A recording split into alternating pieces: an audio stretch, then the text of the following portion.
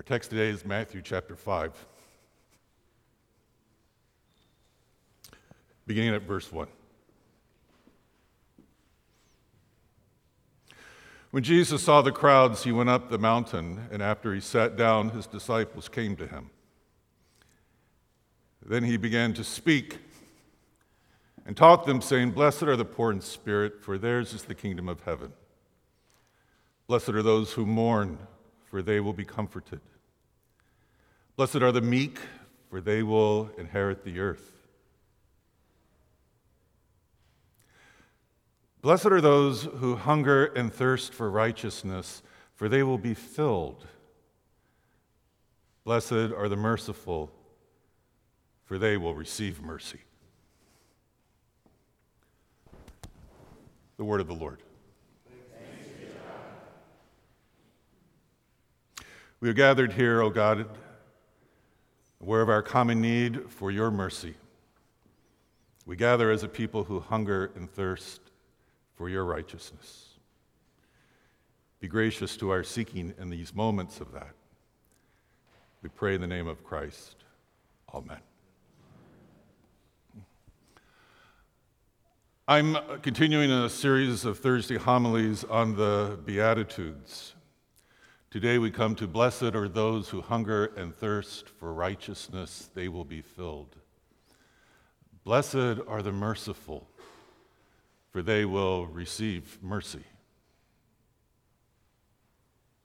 Blessed are those who hunger and thirst for righteousness." Hunger and thirst are created conditions. We wake up every morning confronted with our hunger, and we're never filled for long.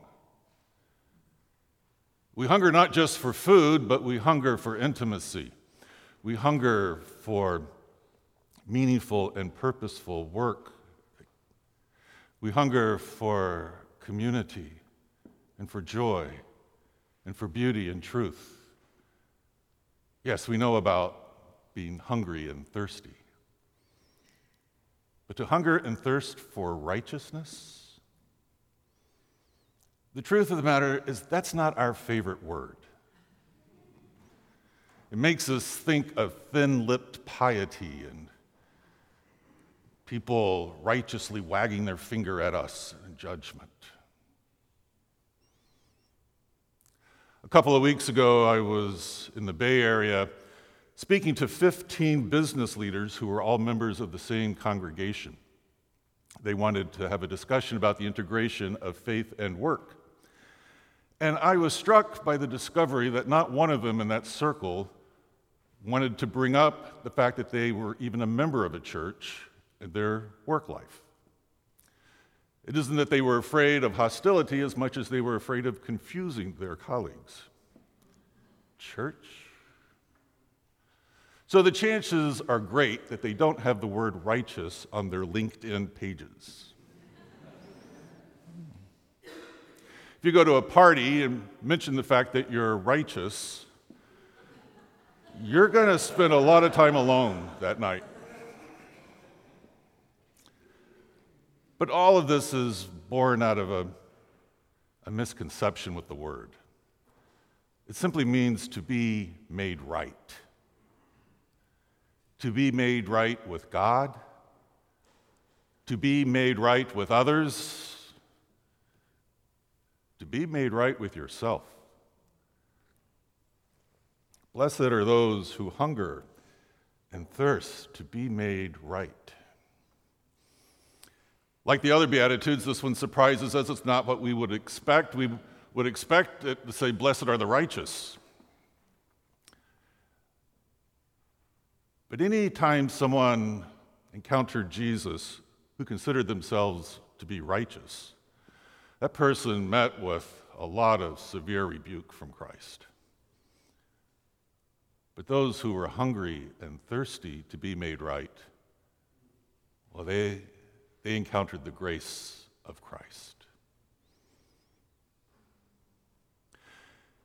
It does not matter how hard you study or how much you learn. It does not matter how much you give or volunteer.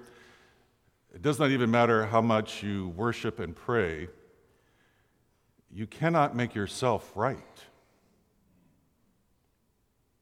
The reason we attend to these spiritual disciplines is because they open us up to receive the ministry of the Holy Spirit who binds us into the righteousness of Christ. Notice the passive voice here. They will be filled. We can't fill ourselves up on spirituality, but we can be open to the filling of Jesus Christ in our lives.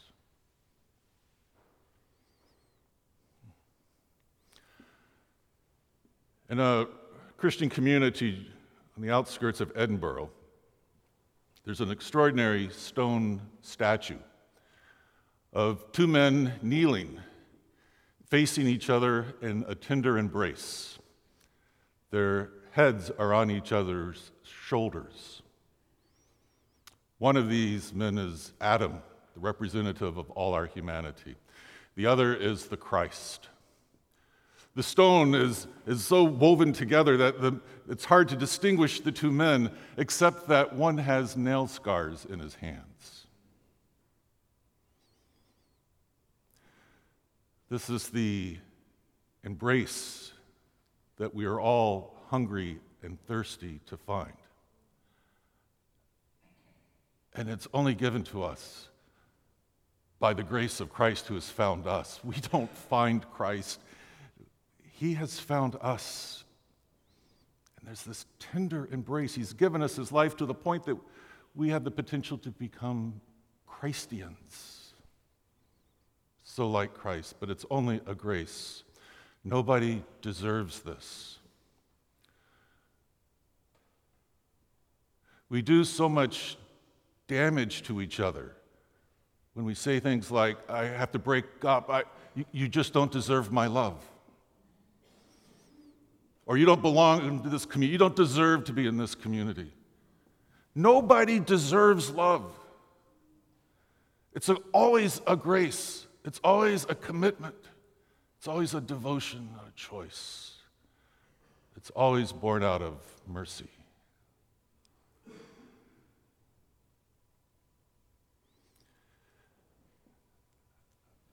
Blessed are the merciful, for they shall receive mercy.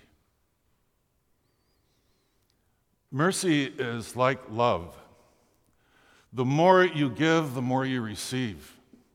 And the only way you can lose it is to try to keep it. Wow, I like that sentence. Let me say that again. Mercy is like love.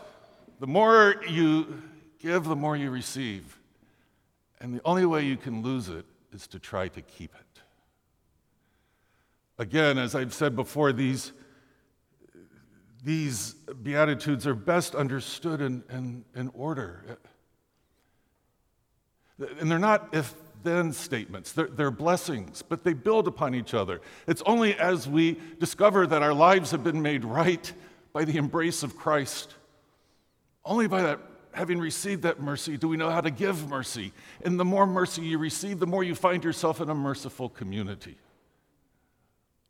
giving and receiving of mercy.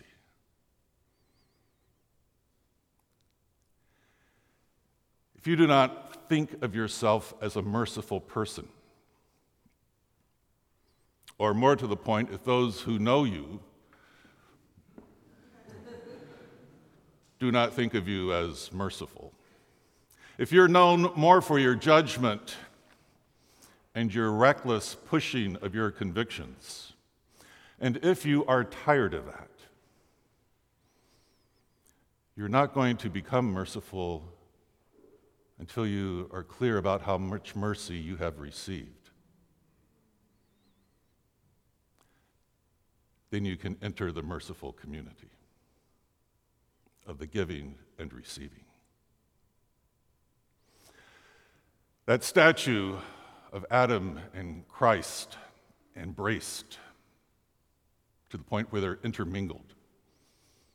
It's found in the House of the Transfiguration, which for many years was led by Father Roland Walls.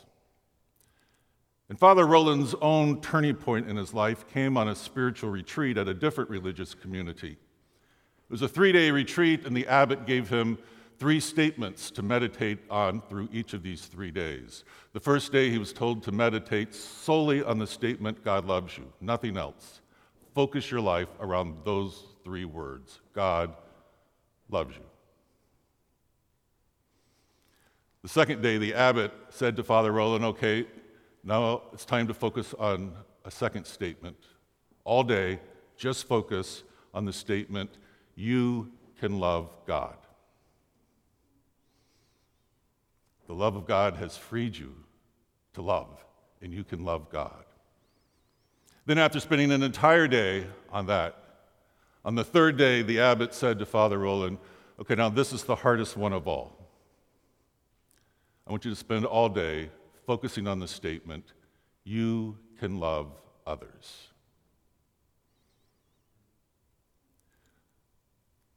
The order, the progression of these days was critical to his transformation. It's only by attending to the love of God and discovering that by grace we've been given the capacity to love God, only then can we do the hardest thing of all, which is to fulfill our calling of loving the neighbor.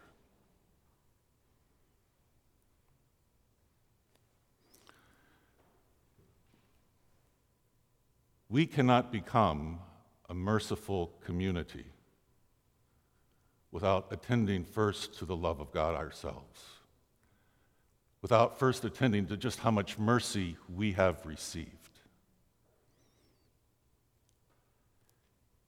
You cannot give what you have not received. In the name of the Father, Son, and Holy Spirit. Amen.